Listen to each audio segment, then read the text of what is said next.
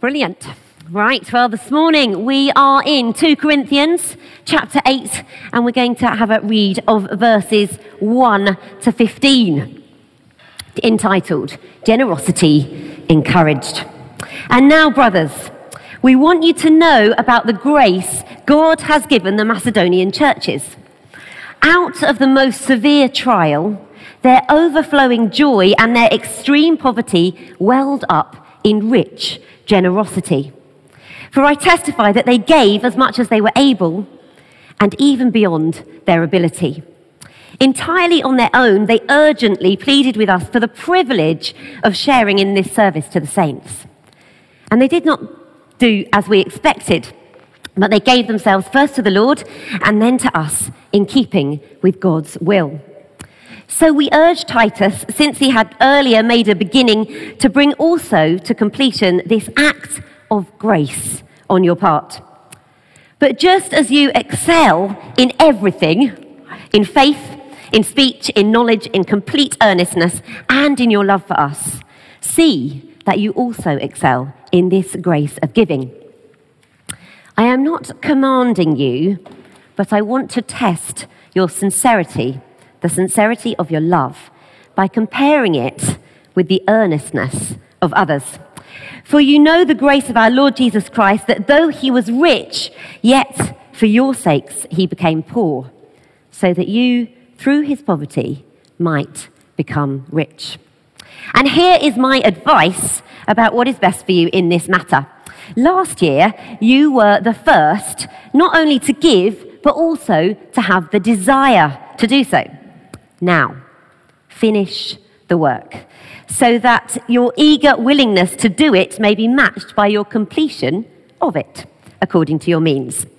For if the willingness is there, the gift is acceptable according to what one has, not according to what he does not have. Our desire is not that others might be relieved while you are hard-pressed, but that there might be equality. At the present time, your plenty will supply what they need, so that in turn, their plenty will supply what you need. Then there will be equality. As it is written, he who gathered much did not have too much, and he who gathered little did not have too little.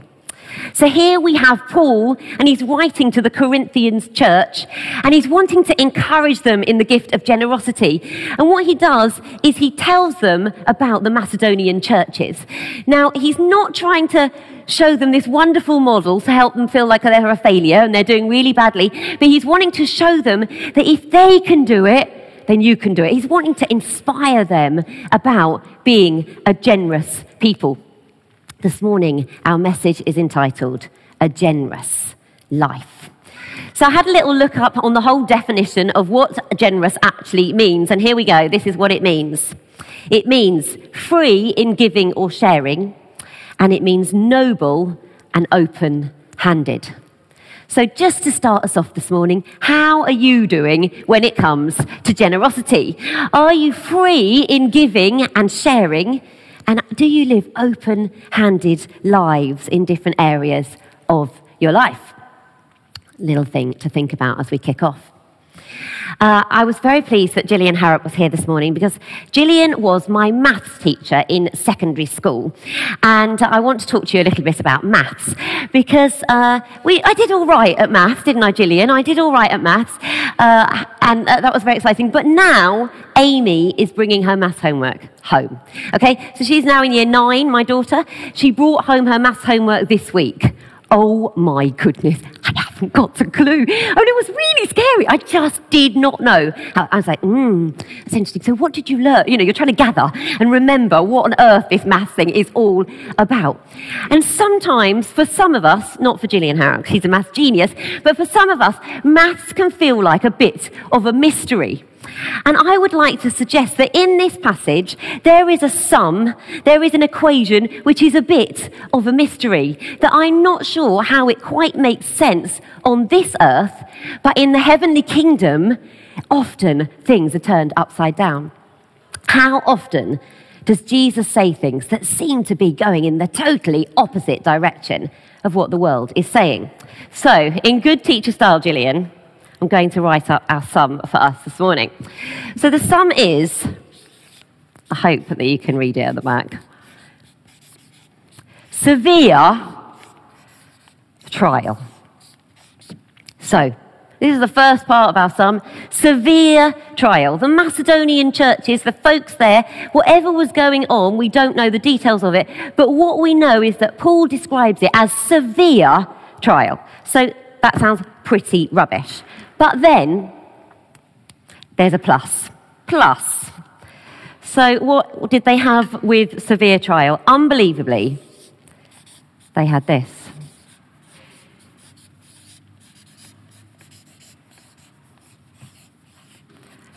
Overflowing joy. This plus this. Severe trial plus overflowing joy.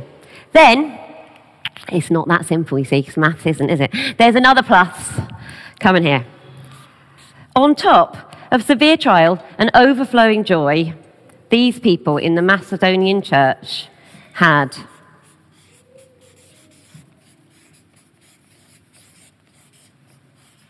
oh, can I fit it on? Oh, just extreme poverty. So we've got severe trial plus overflowing joy plus extreme poverty. And this sum adds up, the Bible tells us, to the most incredible answer.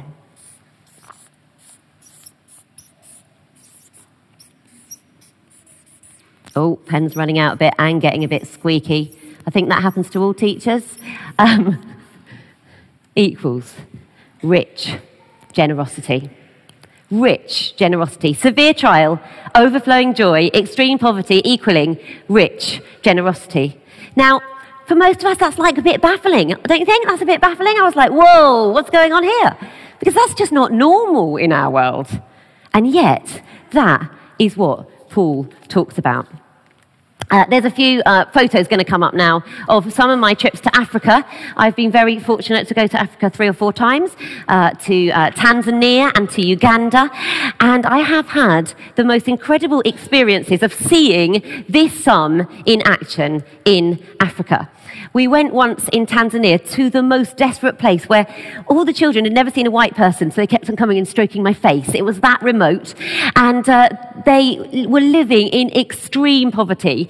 I think there's no doubt you could say they were in severe trial and extreme poverty. And here we saw this mixture with overflowing joy. So they just skipped up to us. There was joy in their hearts and in their lives, which was just contagious. You couldn't get your head round it and your heart round it. Seeing little children with nothing to eat, with the most ragged clothes and the biggest smiles. And what did we experience in Africa? I went to one house. It was not a house, as we would describe it. It was a hut. There was no floor. It was just mud.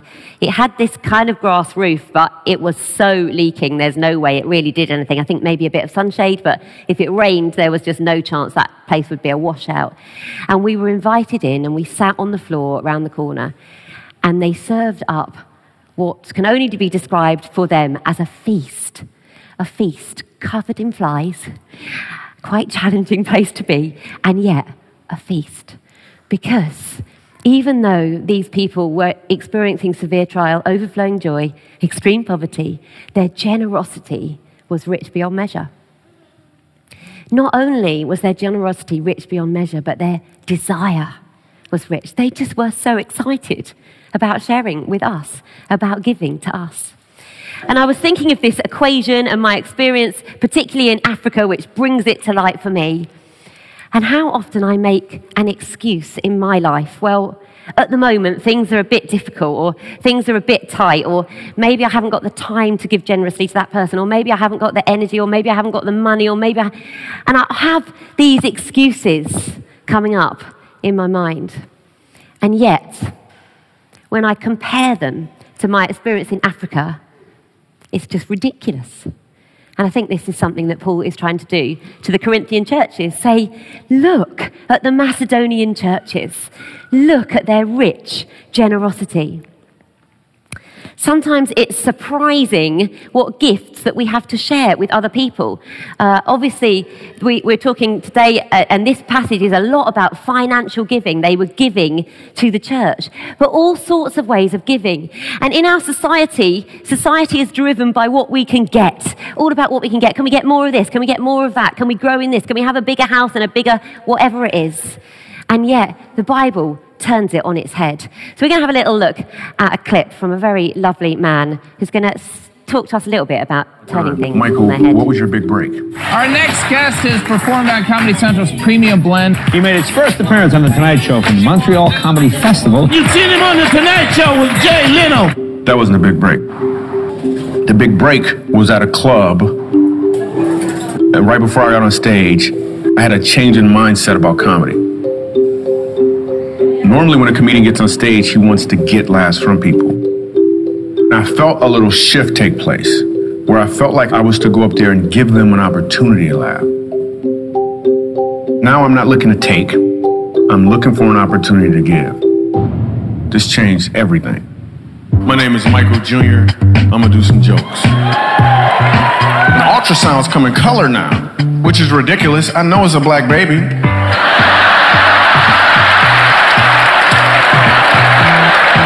It better be a black baby. I leave the club that night, and there's all these people giving me hugs and high fives, telling me their favorite jokes. Then I look across the street, and I saw a homeless guy. And I thought to myself, what about him? Most comedy, most jokes are set up. My son, 4 years old, looks at me out of nowhere. He says, Dad, I want to be a doctor. I was like, yes, yes. And then a punchline. Then he said, or a dinosaur. I understand that me doing comedy and doing all of these TV shows and making all these people laugh is really just a setup. My punchline is to make laughter commonplace in uncommon places. We go to Montrose, Colorado, a place called the Dolphin House. They take care of children who are being abused by their parents. And his grandmother explains to me that her grandson is being abused by his mom. He's so afraid of his mom that everywhere he goes, he wears a Spider-Man costume. So I get on stage, sitting right up front, Spider-Man. I start doing comedy. People start laughing slowly but surely. Probably about 25 minutes into it, I hear a voice, and the voice says, my name is Ronan. And this little boy pulls off his mask. And it was one of the most powerful moments in my entire comedy career. Here's the deal. If we could just stop asking the question, what could I get for myself? And start asking the question, what can I give from myself? I think people would learn that you don't have to be a comedian to deliver a punchline. It's really what I want to get across to people. And I think I just did.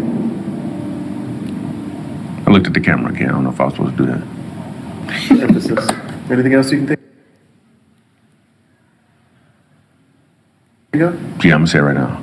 You've been set up. You in the setup. Be the punchline. I love Michael Jr. Absolutely fantastic. If you've never Googled him, Google him. He's got loads and loads of hysterical things out there online. But I love how he's using his everyday gifts and seeing how can I be generous in these gifts? How can I turn my what is effectively his career into a tool to give to others? And he's done loads and loads of stuff with churches in the States. And he goes and brings comedy to homeless shelters, to all sorts of different places. On the streets, he's there, just giving the gift of laughter. What can we do to give of ourselves in the days and weeks to come? What opportunities do you have in everyday life to give of yourself? The Macedonian church, they were quite amazing because they pleaded for the privilege of giving financially to support the work of the Lord. They pleaded, it says, they urgently pleaded with us for the privilege of sharing in this service to the saints. Verse 4. How often do we urgently plead, Ron, please, please let us give more money because we're so desperate to see the kingdom growing in this place. And then it goes on in verse 5 to say, and they did not do as we expected, but they gave themselves first to the Lord and then to us in keeping with God's will. They exceeded expectation. They went far and beyond what Paul thought they would. Another challenge for us this morning. Do we want to exceed others' expectations in our gift of generosity? A little challenge or bit of vision for us this morning that's going to come up on the screen now is this. We, St. Saviour's, we will lead the way with irrational generosity. We truly believe it is more blessed to give than to receive. Question, do we believe it?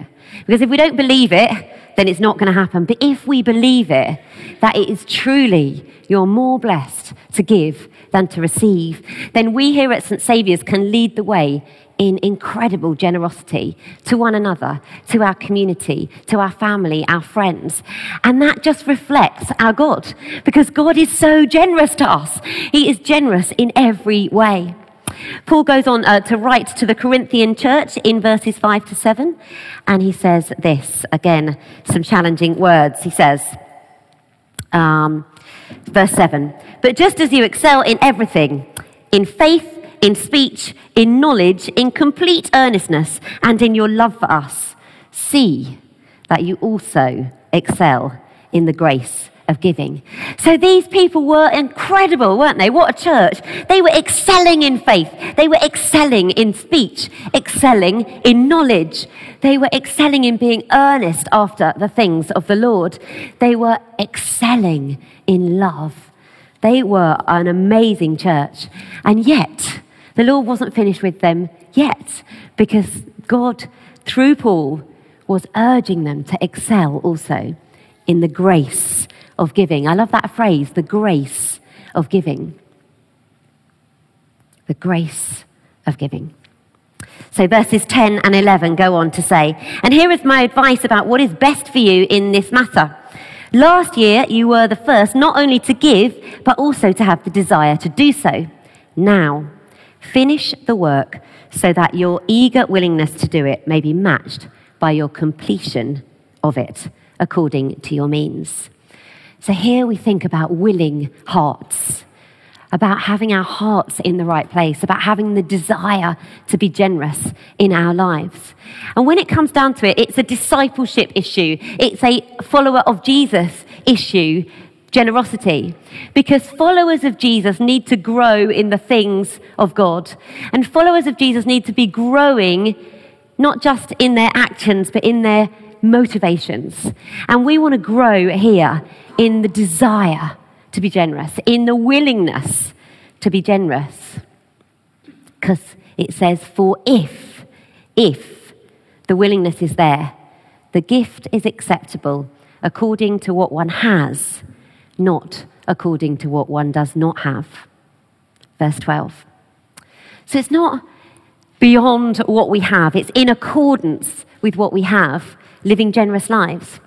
It talks about different seasons, and here at St. Saviour's we've often talked about the seasons of life, and there are seasons that maybe are hard pushed for us and we're stretched, and there's seasons when we are richly blessed. And the whole being a family and a body of Christ in this place mean that amongst us this morning there will absolutely definitely be people living in the season of blessing, and there will be people living in the season of hardship. And so this lovely image of the family of God, living in generosity to one another, to uphold one another. Whatever season you're in, there's a season to be generous. Whether you're in need or in plenty, you can be generous in all sorts of different ways. But maybe if you're in a season where you're particularly blessed, the Lord is calling you to look at how you can be more generous in these days. So what can happen when we give to the work of the Lord? Let's take a look at our second clip this morning.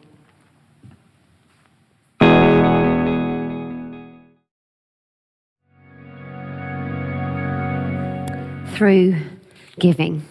Through giving, there is so much that God can do with us. Through generous, willing, and sharing hearts, there is so much more richness, and there's so much more to be received as we are blessed, as we bless others. And as the video reminds us, our ultimate example, the greatest giver of all, was Jesus Christ. Verse 9 says, "For you know the grace of our Lord Jesus Christ, that though he was rich, yet for your sake he became poor, so that you, by his poverty, might become rich." So as we remember that great example of Jesus upon the cross, how he sacrificed everything for us so that we might be blessed, that we might know him, that we might be filled with his Holy Spirit, we're reminded that Jesus became poor to make us rich. What is it this morning that the Holy Spirit is just prompting in your heart and your life to be generous in? What area of giving is he prompting you? Have you reviewed that lately? Have you stepped up? Have you thought about that? What gifts do you have? What resources do you have that God can use? And through your gift, all sorts of doors might open. People might be set free, things released. One of the things that we love to do as a family is sponsor children, and we have had the incredible privilege of going to meet our 2 sponsored children and to see children who, because of us just giving our monthly amount, their lives are transformed, absolutely transformed, that we, just by a little bit of giving, have made such a difference. Just it's motivation enough. It always moves us every time. How incredible a privilege it is. What a blessing it is that we are blessed to be a blessing to others. So I'd love you just to take a moment. We're just going to be still for a moment and ask the Lord, what is my response today to living a life of generosity?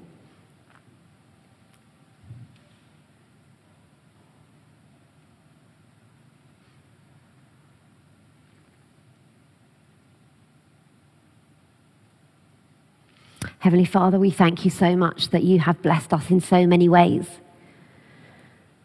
And we want to be a grateful people. We give thanks to you for all that we have, that most of us in this room are in the top 5% of the world in terms of material riches.